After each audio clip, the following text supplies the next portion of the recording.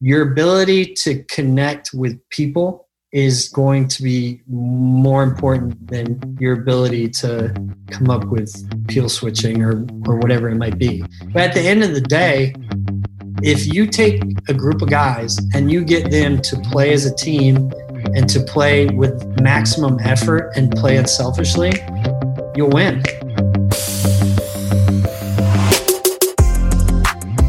Welcome to Slapping Glass, where we explore basketball's best ideas, strategies, and coaches from around the world.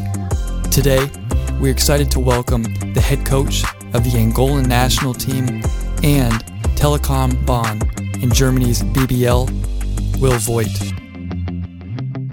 Coach Voigt is here today to discuss learning from players, servant leadership, implementing systems quickly, a fun segment of start, sub, or sit, and we go all in on the ins and outs of peel switching. If you haven't already, please make sure to subscribe to the podcast and take a second to leave us a rating and review. Follow us for daily detailed breakdowns on Twitter and YouTube, and subscribe to our Sunday morning newsletter, where we consolidate and break down much of the best that we've seen from around the world of basketball. And now, please enjoy our conversation with Coach Will Voigt.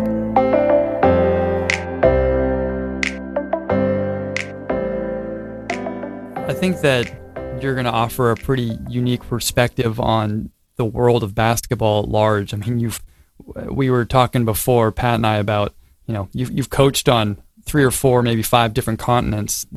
Can you speak a little bit about those experiences and kind of all those different places and stops you've been at and how that's shaped your thoughts on the game? Yeah. I mean, to me, that's been the most rewarding part of this journey. I don't know exactly what point I kind of got that travel bug, as you were, but an appreciation of other cultures, other places, and an interest level to explore those things. So, the fact that basketball led me to that is really dumb luck. So to be honest, I had no idea that an American could even have a career as a coach outside of the U.S. So that it ended up playing out that way is just incredibly fortunate for me. But that's probably, been the greatest part of all this. It's afforded me an opportunity to see places I would have never seen otherwise, really learn cultures, through the game. And honestly, even within the U.S., like there are places in the U.S., I don't know that I would have lived in San Antonio, Texas if I had just rolled out a map, so right. It's just funny. I mean, the game opens up so many opportunities for you. And I think if you're open-minded about them, it can take you to a lot of cool places. Speaking of that, I mean, I can't imagine you would have, when you start out thinking you'd be the Angola national team coach, but kind of moving into now the coaching and your role with Angola, what I'm curious about is in between the FIBA windows or the competitions, what is your role as far as with roster development, or maybe if there's a U20 team, what is your role in building rosters as the head coach and, not obviously living in Angola? Well, I mean, honestly, that's one of the challenges I think most of the national team coaches anywhere, and certainly in Africa, face. So obviously your players are going to be in the hands of other coaches the majority of the time, whether that's, at the pro level, collegiate level. I mean, we have young players here in the U.S. right now. So I think it's important that you have open communication with those other coaches, but that you're also realistic about what they are going to do. So I can't pick up the phone and, call the Atlanta Hawks and say, why aren't you playing Bruno Fernando 35 minutes a game? Yeah. So I think most of my time when we're not, when I can't get my hands on our players, is just keeping up with their development within their own situations. And that doesn't mean trying to influence it in any way. But I want to know, I want to know how it's coming along. I want to know their perspective. I want to know their coach's perspective. Obviously I plant the seeds in terms of what we hope their development looks like, where we kind of envision they might go as a player, but try to be respectful of where those coaches are at. I think my experience in the G League probably helps with that. I've been on the other end of that, right? Being a G League coach with an independent where we were getting NBA guys sent to us, but then, I had owners and their objective was to win, and then different NBA teams are sending different guys, and you kind of have all these competing things going on at once. So, I hope I'm not that nagging coach, coming at it only from my perspective.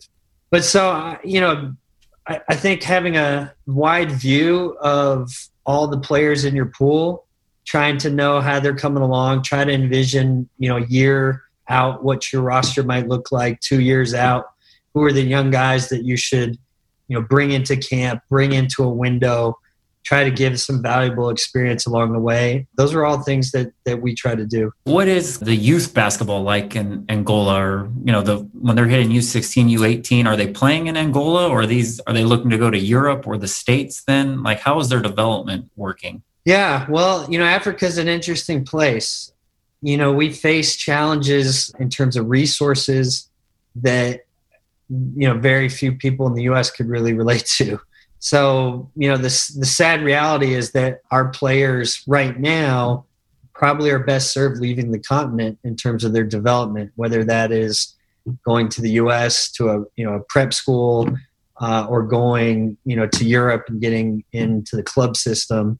But we're very fortunate in Angola that we have probably the strongest professional league on the continent. And so within those clubs, similar to European clubs, they have their junior teams and players have come up through those ranks. But that's something that I think everybody understands with Africa. Like the potential is so tremendous just because, to your point, like there aren't readily available development opportunities for a lot of these kids. And, with the BAL, the NBA's new league coming in, there are already, NBA academies being set up. Like the more that these things start to happen, the more players you're going to see coming directly from Africa into high-level basketball throughout the world. What do you do with these guys when you first get them to start to teach or build your offensive concepts? We'll get into the peel switch in a bit, but offensively, what are you doing right away, drill-wise or 5-on-5, 4-on-0, 5-on-0, however you build the whole thing? I think it's really important, especially offensively, that you're not in too big of a rush. And I know, from a coaching standpoint, we feel like, well, we gotta drill offense so that they get it. But I think the mistake is until you have a very firm understanding of your players' strengths and weaknesses, if you're putting, whatever offense it is, and then realize like, actually that's not a good fit for this guy. And then in my settings, right, where we're up against it, if I made a mistake of that nature, like that's really detrimental for us. So I try to put in our absolutes on both ends of the floor, for us, spacing, pace, ball movement, player movement, defensively, same thing. Like, certain principles that no matter who you are, like we're doing this. And then through that, really getting a solid understanding of where their strengths lie. And then, once I have that, then we're starting to implement more offensive stuff. So, it's kind of this whole thinking, right? Is like really coming at it from a 5-on-5 standpoint, from a conceptual standpoint, and then drilling down and then getting it back into the hole to make sure, you didn't screw it up as a coach. Will you then, once you kind of drill in the absolutes, are there times where then you'll just kind of let them play with these absolutes and kind of see what solutions they present to you or what actions, hey, they like to do this or this guy? Is that how also you kind of figure out their tendencies and their strengths? Yeah, absolutely. And honestly, a lot of credit goes, one of my assistant coaches, Matthias Eckhoff, who's Norwegian, and going back to, this whole, discussion about basketball around the world. So he comes at it from a very different perspective than I do. And he was really pushing that early on.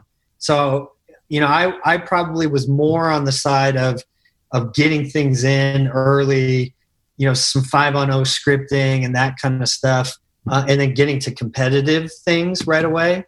And he was the one that was, I think, urging that on early on, and he was totally right.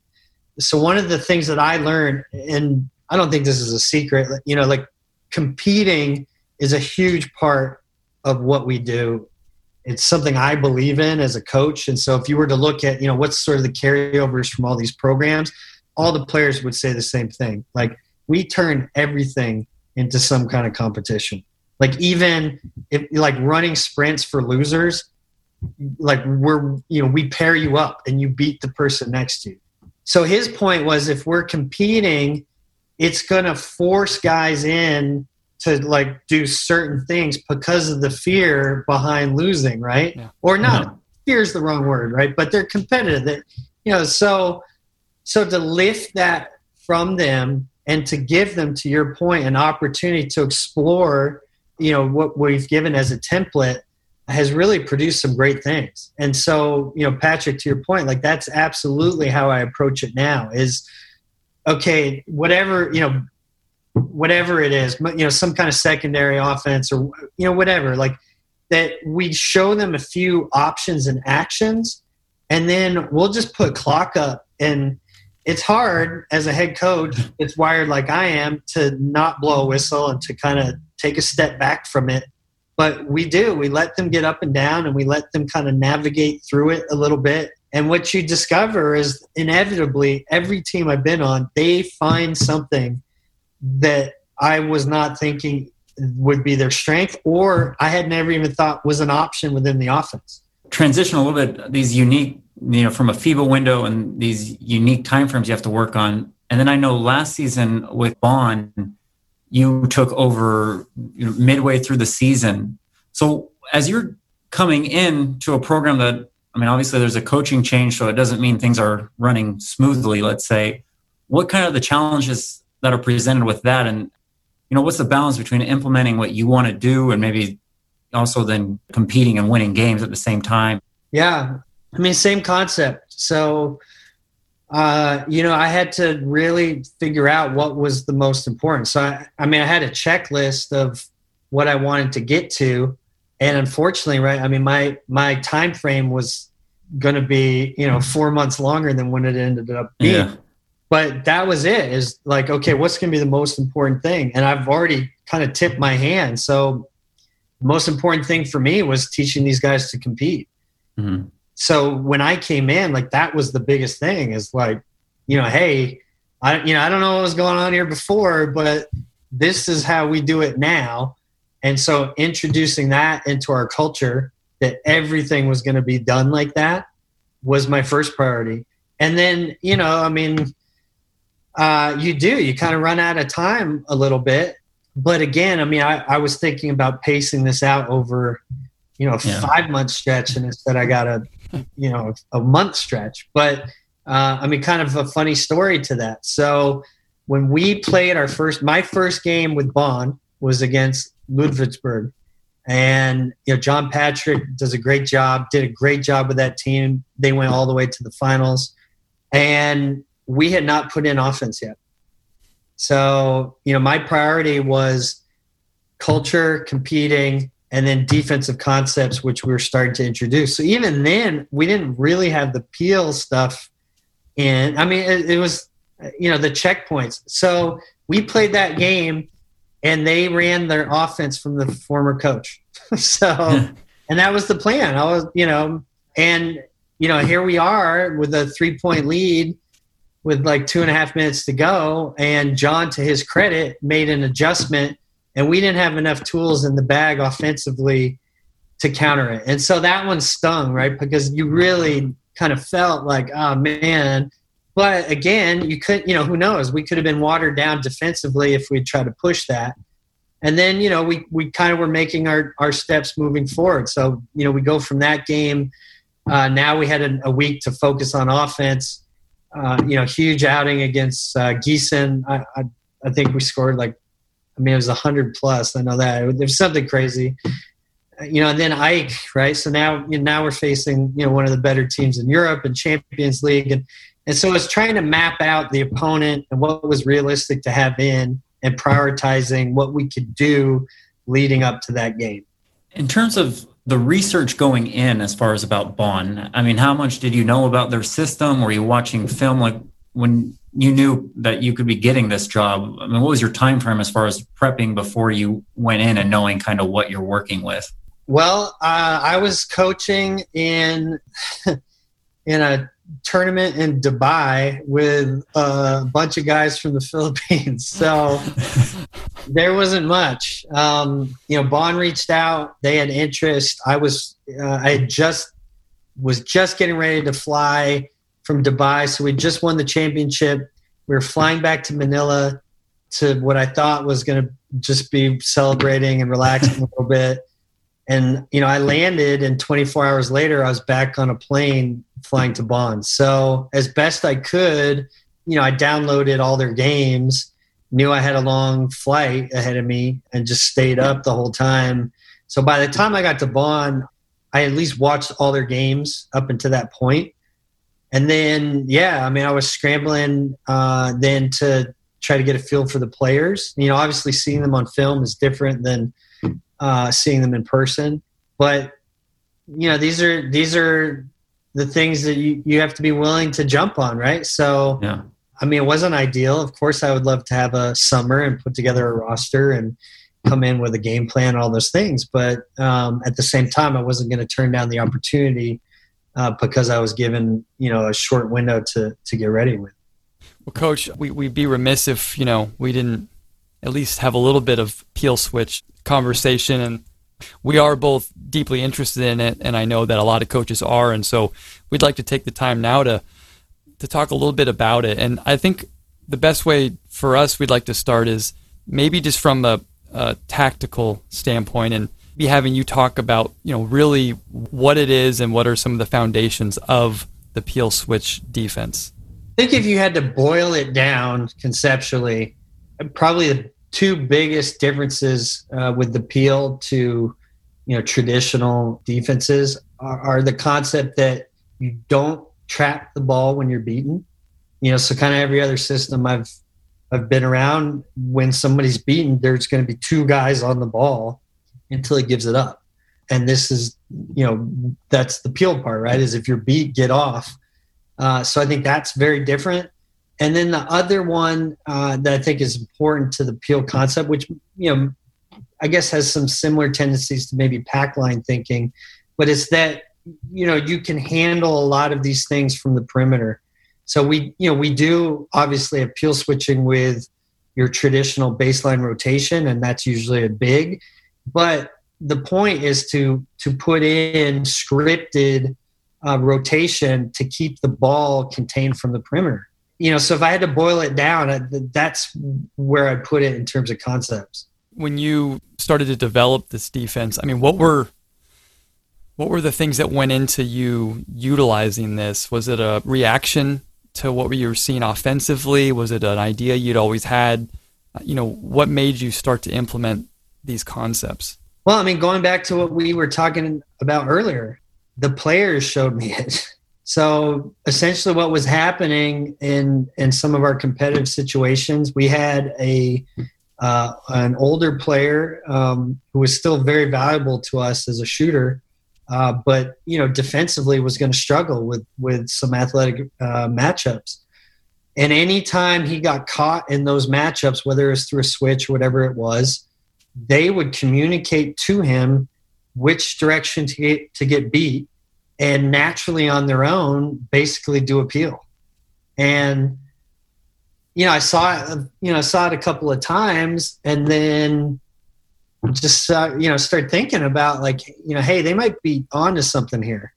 And it just kind of grew out of that. And going back to Patrick's point earlier, the younger coach in me probably would have whistled them and been like, what are you doing? Yeah. But to kind of stand back as a coach and and watch what they were doing and see if it made sense. And then, so once in my mind, I started to come up with the concepts behind it. What I realized is that other teams at all kinds of different levels would do it occasionally just in emergency situations, right? So you would see that happening, but it wasn't a system, like it just, whatever the occasion was, like because they were thinking about how to help each other, they would do it. And so really all we did was to try to build a system around that with a little bit more structure about, well, where would you peel to in certain situations. What are the on-ball principles then within this peel switching?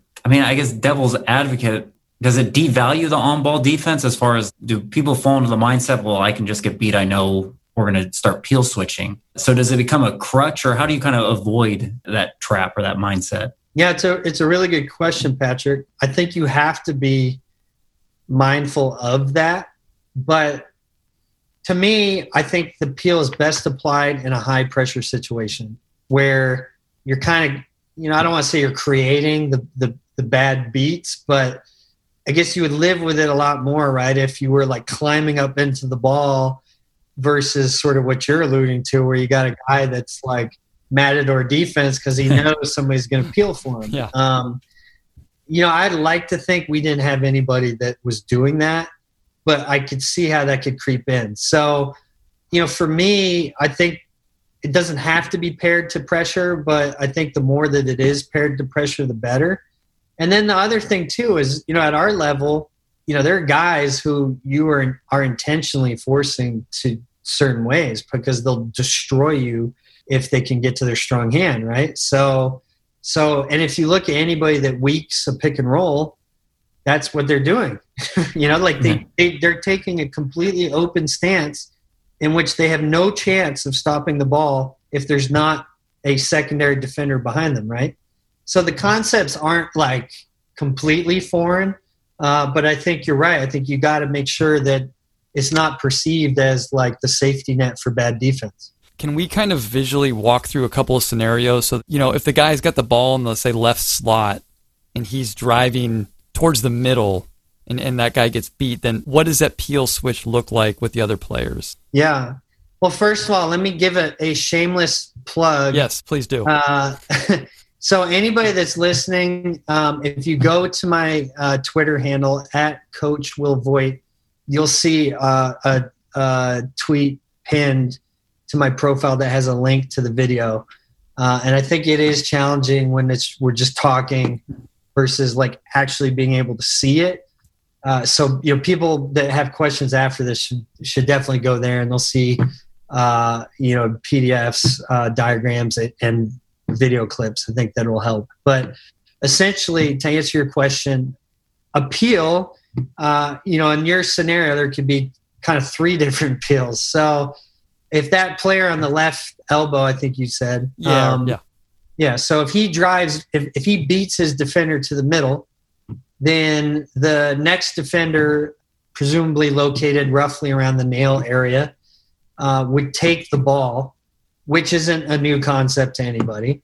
But the difference is, rather than, whatever your principles are, whether it's a stunt and recover from that help guy or, stop the ball and then get out to your own man, we are going to switch it. And, I don't know why peel was the word that seemed to make sense, but in my mind, you were peeling off of your man. I don't know. It's just how it clicked in my brain. And part of that, too, is sort of the angle that you come off of it. So if I'm beaten, when I peel switch, I'm peeling behind the guy. And that is a foreign concept, right? Like, because if you try to, like, cut it off and come that way, then it's just going to be, you're just going to all run into each other. So to peel behind to then recover to that next guy. So that's a middle peel. Now, in your scenario, we can cover three peels. So that guy in the elbow drives left.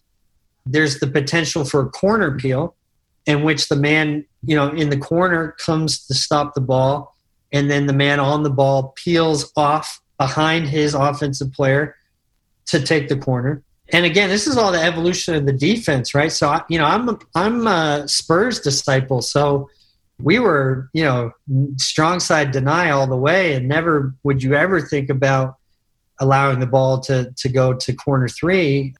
But, I've seen, at least with our teams, and I see it when I watch other games, like in some ways, corner peels are the most effective ones. Yeah. Maybe it's just because offenses aren't used to it. But so you have that, and then the last peel would be the baseline peel. So if you were not able to stop the ball from the perimeter and he's now punctured your defense to the second layer, you would come across and, whatever your term is, baseline go or, whatever it is, but that, low weak side defender coming across to stop the ball. And in that case, this is really, to me, the only tricky one. So we call it a clock. And basically, if you just envision, a clock and going one over the way that, you would on the minutes on a clock. So that everybody, if you think about it in a traditional defense, everybody off the ball would have been doing that anyway. So the baseline go, he's going to, help the helper. So again, V-back or whatever your terminology, sync, that help the helper guy would have already been going there. That would have pulled the weak side top guy down. So he's already moving in that direction. So I don't think it's anything new, but the biggest difference is whereas a traditional defense would require you to help and then get back out to your own, we don't. So you're already going in that direction. Now we just want you to stay. So you rotate to stop the ball. The ball is now yours. You V-backed to get inside the big. The big is now yours. So every guy that did that, you're all in on the rotation. With the help coming over, what's kind of the trigger on when to come and stop the ball? When do you want them coming to stop the ball and making the peel switch? Well, for us, communication, for anybody, communication is going to be important, whatever your defensive system is. So to your point, there has to be a good level of communication between those two players. But, we don't have a hard rule. We just have, generalizations and let them figure it out. So, and it depends, right? Like if I'm a super long athlete, I can probably stay with the ball a little bit longer than if you're me, right? Like, so if I get sucked down below the free throw line and then I peel, I might not get out to that perimeter guy in time for a simple drawn kick, right? So, whatever that is, like if I'm 6'8" and long and I can take it to, inside the paint because I can get out to that 3-point line, then great. And, with our bigs or whoever it is that's rotating to stop the ball, it depends on the area. So to go through those scenarios again, if it's the middle peel, then it's going to depend on that nail help, right? So if I have Steph Curry, I'm not going to be planted at the nail, right? So like my reaction to that is going to be very different than if I have, Rondo or whoever it is. Same with the corner. So, if I have an elite shooter, I'm going to be, a little more hesitant to come onto a corner peel. That's why we have multiple options on how to do it. And if I'm on the ball, then I'm just waiting to hear who's the person that eventually came to do it. So, there are some unique situations where we're, intentionally sending it. And I alluded to it before. Sometimes the players on their own will do that because, again, usually matchup driven, or sometimes, we have, I don't want to say overzealous, but very eager help defenders. They really, they want it to come their way and they'll communicate that. But there's a fluidity to it for sure about when to get off the ball and when to come take it. What's really interesting to me, what you just said about overeager potential guys coming from the help. I would imagine you're not like in a closed stance denial for the most part in your help side because these guys need to be able to get off and come and peel switch. And then I guess the second part of my question is about angles and teaching the angles of the guy coming to take a ball handler coming downhill into the paint. And that, it's not a normal closeout kind of nice shell drill type of situation. So how do you teach that? And then, how much are angles important in that? Yeah, a couple of things there. So, the angle part of it is important, but in a lot of ways, surprisingly, is more important with the guy who peels off. Okay. I think like your natural instincts as the helper will kind of take over. There are few circumstances to be careful of. Corner peels, like if a guy really runs up, almost like a run and jump type of situation, you can be vulnerable because the peel guy won't get to the corner in time just because of the distance. So, we talk about like helping across from the corner as much as possible, but we have athletes that are pretty aggressive with it and they're able to pull that off. Likewise, your question about denials, we have got, I'm fortunate, right? I coach an African national team and we have some athletes who can cover ground. So we have guards who, and it's great to watch, they will be in one pass away denial positions and can recognize somebody beaten and get off of that. And it's great because now the ball handler thinks that he didn't have that as a release point. And so we've seen some really great things come from that. But obviously the level of athleticism you need to pull that off is high. I think in general that I would recommend that you're in gaps rather than in denials, to your point, that you're in easier positions to help, and to your point of angles, that your angles are a little bit easier. And then the last part of that, so the peel angles are important because especially when you first roll this out, the offense is thinking that they have safe passes to certain areas, and you're coming from behind their sight line into those passing angles. So you really want to be dialed in to try to get deflections, and we get a lot of them that way. So that would be normal teaching, right? If you saw somebody come off strong side corner, you would think this is the easiest pitch for 3 ever, and suddenly a guy from your blind side comes in and steals that pass. And it's the same thing, right? If your elbow drive baseline, you think you've got a diagonal skip that's, you're kind of trained to almost throw it blindly, and now here we are peeling from your blind spot into that passing lane. So we definitely talk a lot about that with those guys that peel. In my head, I'm visualizing obviously the rotations and the clockwork. So I guess the importance of the second guy in the rotation does he have to kind of play a zone or gap for a second while the guy's peeling off? Or how do you teach, I guess, the far backside help side guy as everybody's rotating over, and if there's, a skip or there's something on the backside, his responsibilities? Yeah, well, and this is, to be honest, something that I'm still tinkering with. I don't know how familiar your listeners are with nexting, but, next pick and roll coverage, if you see, right, like, the Spanish teams that do it different ways, Croatian national team, where, depending on a lot of variables, but they could either just come to the next guy or recover to the corner, right? And to me, I think that's, to answer your question, where you get to. I haven't had the practice time with our national team where we're like 100% rock solid, but to anybody that has like a full season of practices under their belt with the system, that's how I would answer that, is that your weak side rotation is based on who are the 2 people standing over there. So, if it's Steph Curry in that slot position and he's like the main focus, then the peel can end up going opposite corner in order to ensure that we took that away. So the absolute is that you're sinking inside the big. So that, there's no debate on that. Like that is definitely going to happen. And then, to your point, like that, that weak side, if you want to use Kloppenberg eye, that top guy in the eye should think of it as a zone. He should think that he has 2 guys in his area, that opposite corner and the opposite slot, and they should get to the point, they being the guy that's peeling and him, where they can identify where he should go.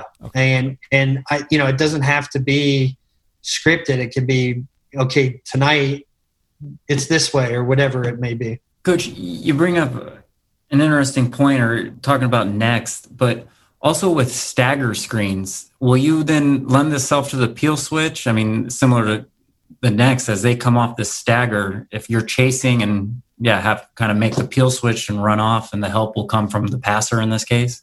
Yeah, absolutely. Yeah, we do it a lot. I mean, you can see those situations happen in a lot of things.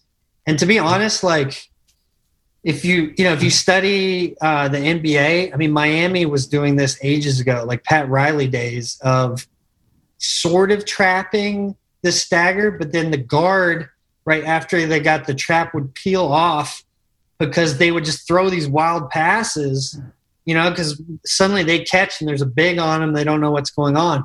So, I mean, we applied this concept to every action. I mean, okay. And the same with the pick and roll then? What are you doing? Are you really trying to have the big men be less or more involved in the pick and roll, knowing if, you have the capability of peel switching on any sort of drive? So I think pick and roll is like, we'll have to do another podcast on that. So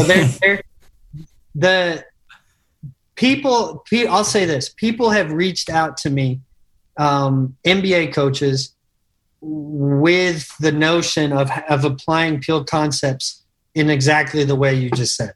So for sure, you could do that, right? You could just treat ball screen as getting beat off the dribble, and that the rotations would reflect that, and that your goal is to contain it within the perimeter, and that you could drop your big way, way back because he's like the absolute last line of protection. So you could definitely do that.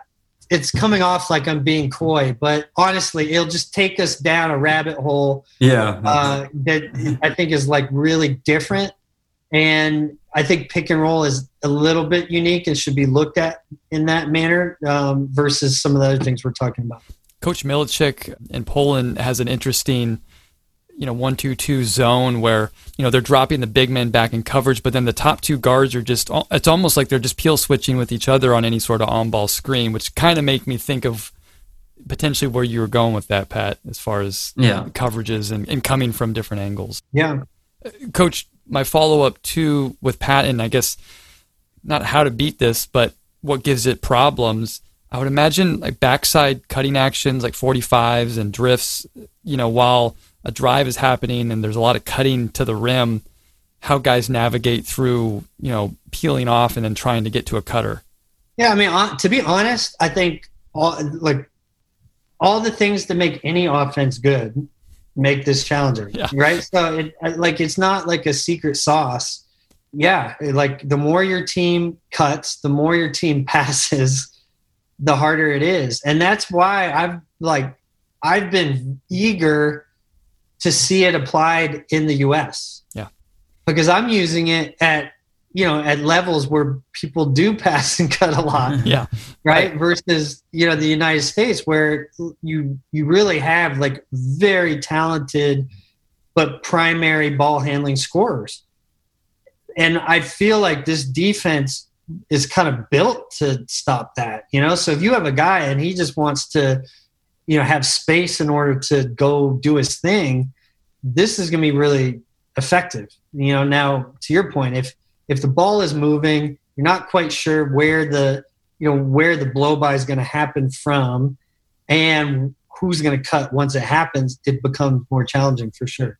Will you guys then force a direction? Are you a no middle, a no baseline team to maybe aid in where possibly, the peels will be coming from? Or is it just kind of we play them straight up and just we got to be ready to react? Initially the peel grew out of no middle just because that, like everybody else in the world, like, you're either a pack line guy or not. Right. So, and then I realized that sometimes it was better when it came to the middle. So, I think a lot of it depends on, knowing your personnel, KYP. And that's where I would apply it. So I think, if you have a guy that's great going to his right hand, it just doesn't make sense to me that you force him baseline onto his right hand simply because that's your team rule. Yeah. So, when there are certain guys that have like really glaring tendencies that we have highlighted in our scouting report, that trumps everything. So I heard, reference John Patrick again. I heard John say this and I liked it.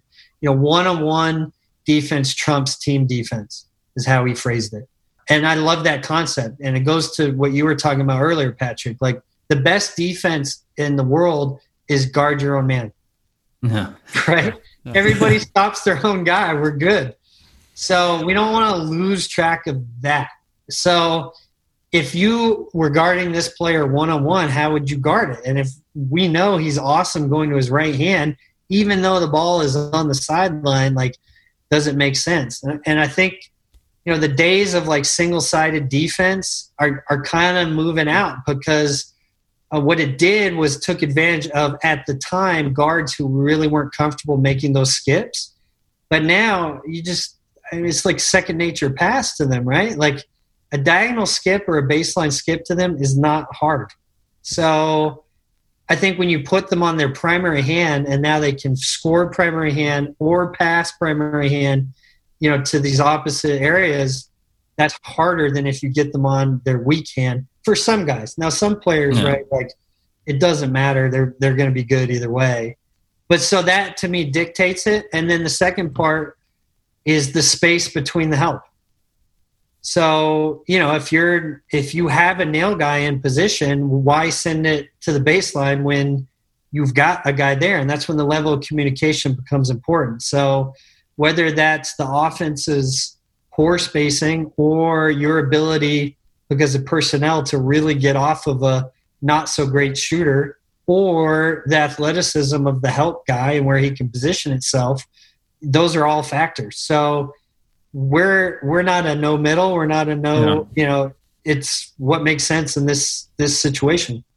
Coach, we'll leave the peel switching now and move on to some other stuff. We appreciate you taking the time on it, and we'll definitely make sure we link to your video and all that information so people can obviously further their study of it. Yeah, no, and again, I come off as terrible when I say it, but I just think seeing it on film really helped. Like it's really hard, like to just talk your way through it because it's a little foreign of a concept.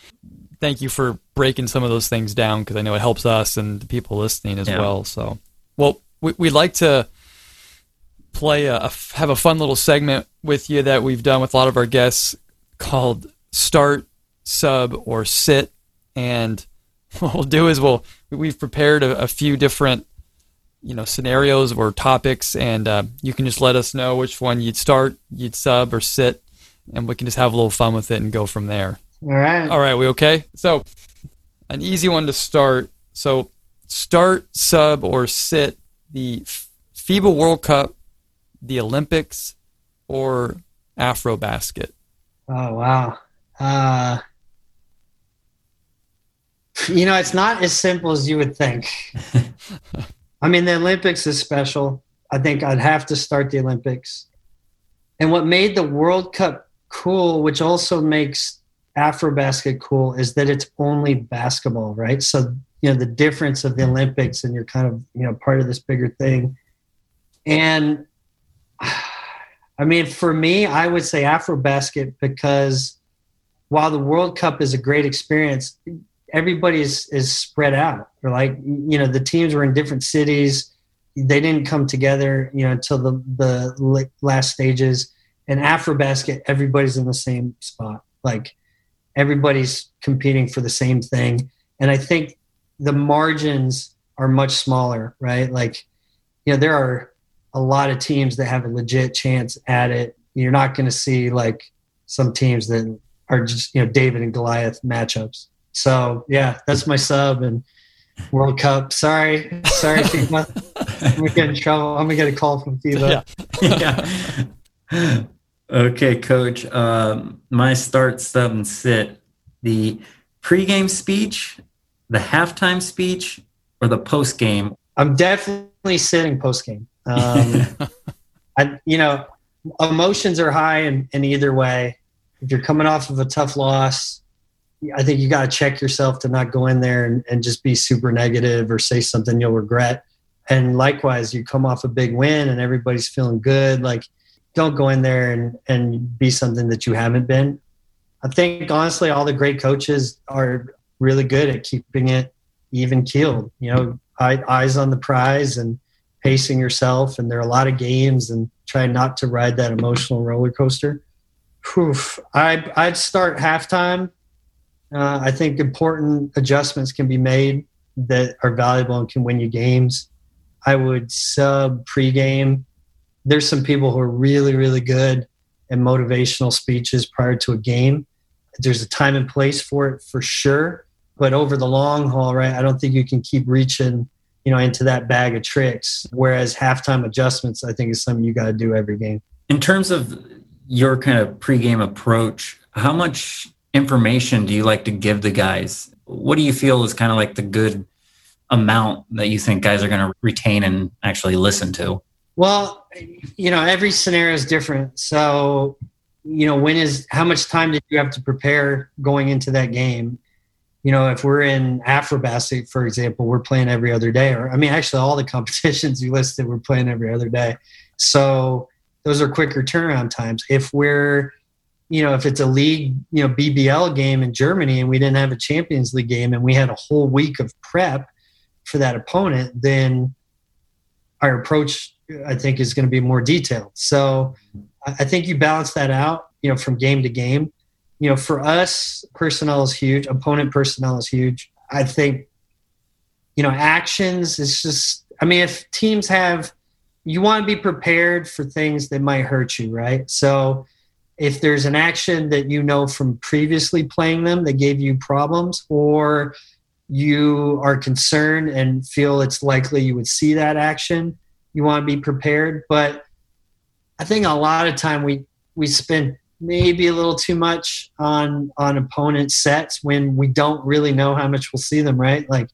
So we want our guys to be dialed, and then they throw a curveball at us and they don't even run the play against us, right? And then we're like, oh. So if if there's like a base whatever and you're going to see it, great. But at the end of the day, I go back to what I said. If you stop your man one-on-one, you're in good shape. Yeah. So I think player tendencies are important. And then on the other end of that, who can we attack? What are the matchups that we can exploit? Coach, start, sub, or sit. These are transition offensive actions for your 5-man. A rim run for your 5, a drag screen on the side or somewhere, just a drag ball screen, or using him as a reversal to then get action on the second side. Okay. I have to preface that really depends on who that 5-man is. Sure. Okay. Right. So I think any offensive action needs to be putting players in a position to be successful.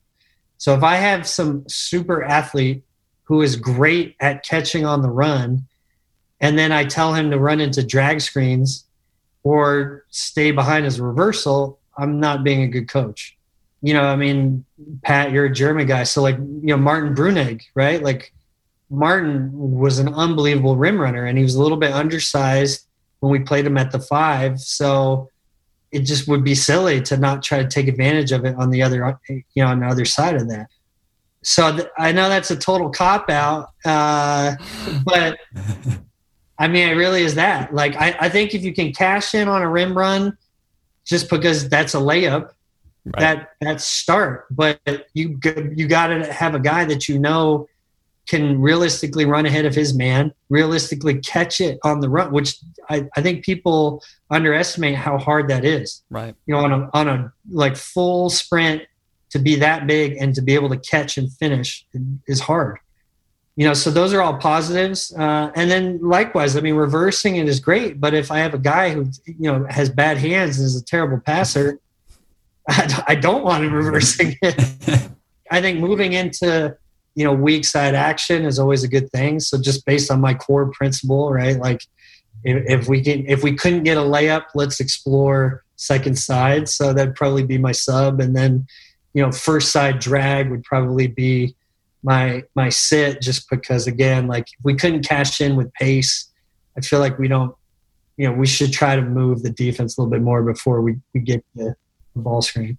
Yeah, no, thanks, Coach. Obviously a very, it depends, nuanced question. I know some coaches just have a philosophy, but we just love to set the drag or just love to rim run. Or I've definitely coached with coaches that like the ball has to be reversed. Like they just want it to get reversed on the second side. So it sounds like maybe you could potentially start all three of them if I don't know who they are.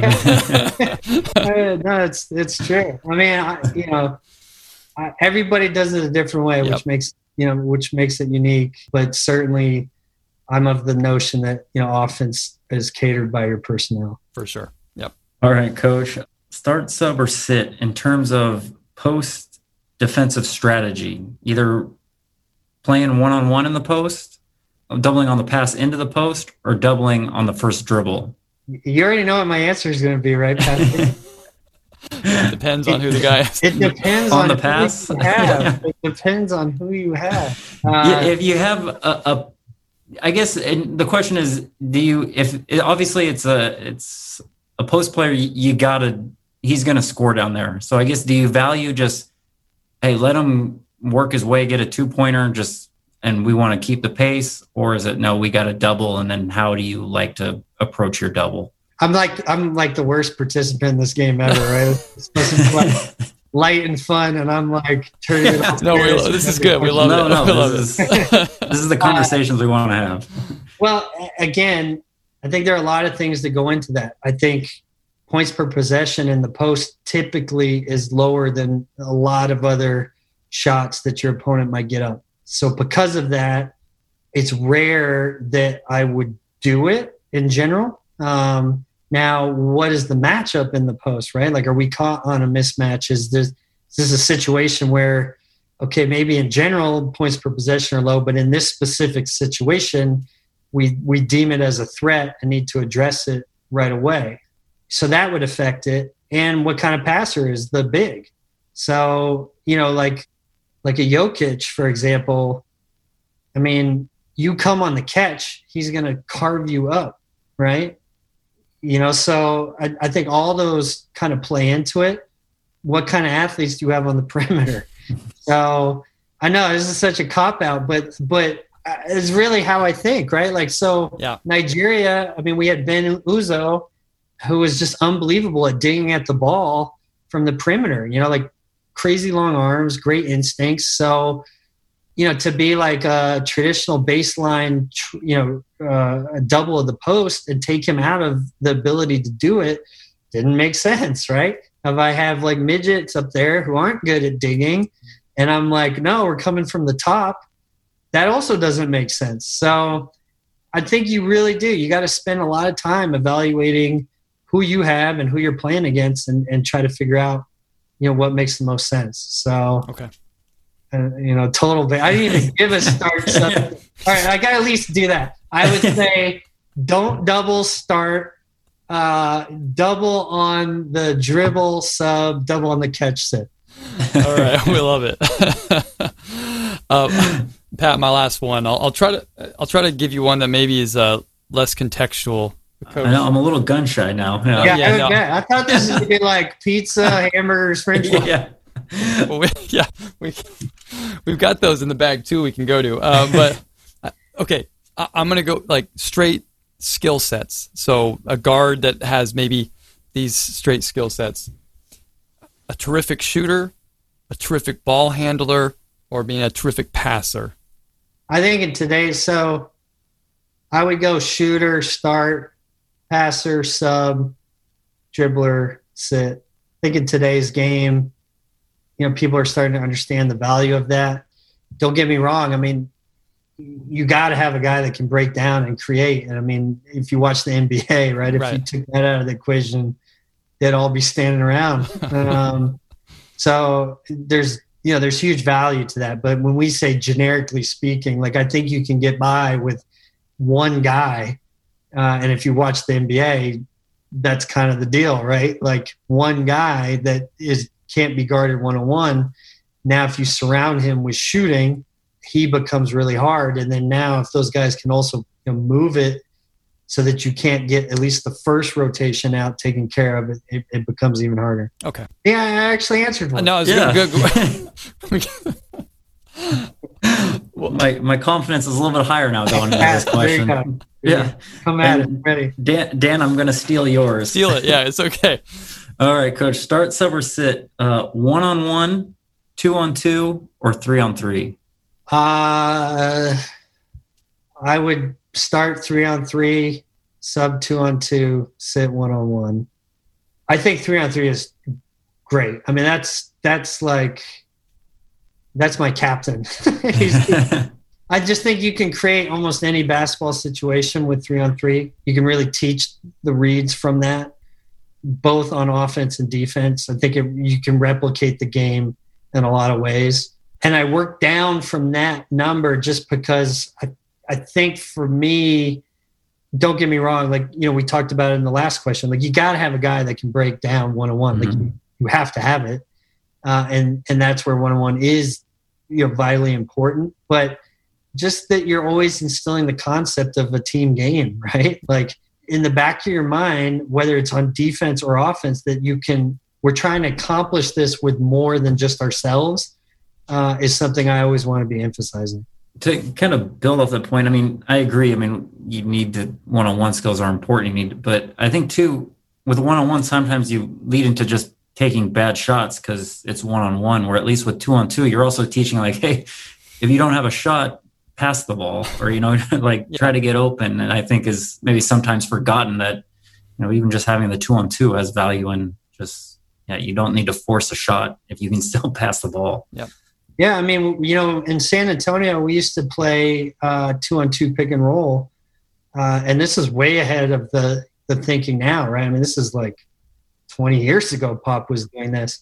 So the notion that two guys could guard a ball screen, right? Like, to your point, I think there's a lot of value in that, that to understand how as a teammate you can help, and then how as the primary guy to rely on your teammate and work together is kind of basketball in a nutshell, right? Yeah. Well, Coach, that was great. I mean, I guess I could throw a fun one at you just to have if you want.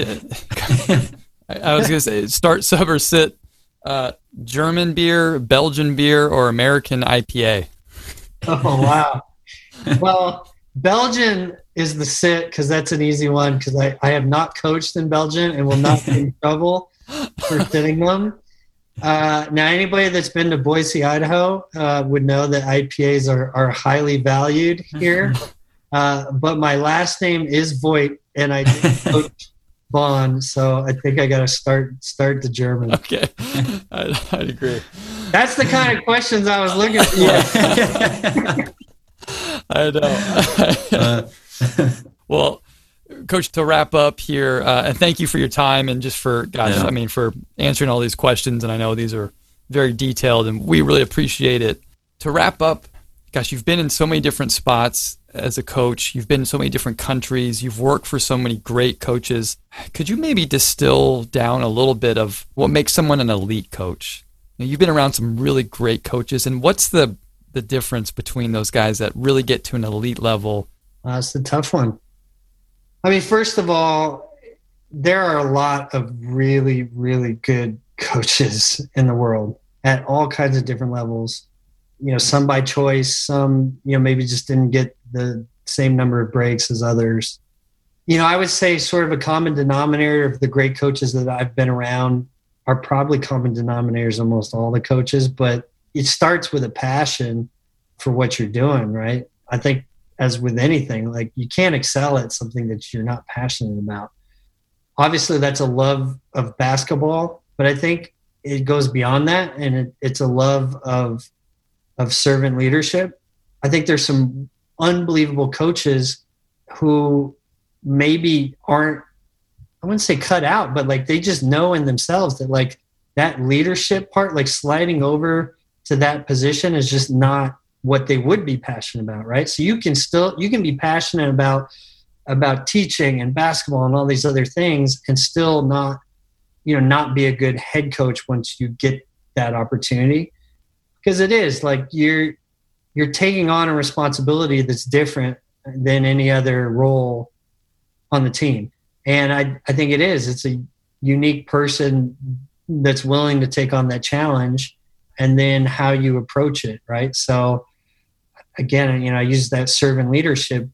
I think we hear about it quite a bit now. Like, your ability to connect with people is going to be more important than your ability to come up with peel switching or whatever it might be.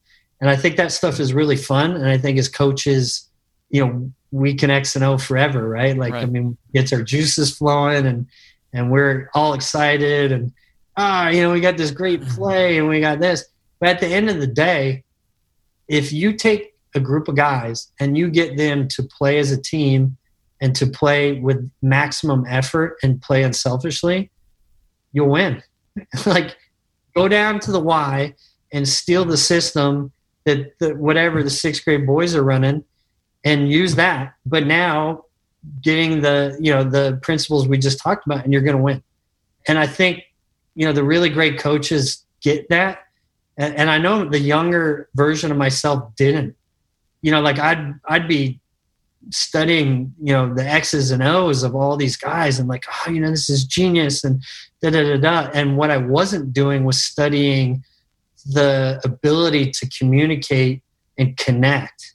And as I got older, I began to appreciate that more and more, and like seeing how these great coaches are able to connect with their players, are able to get guys to accept roles, able to get guys to put the team above their own individual goals. To me, that's the separator. How you push that, how you're able to do that is what makes a coach great.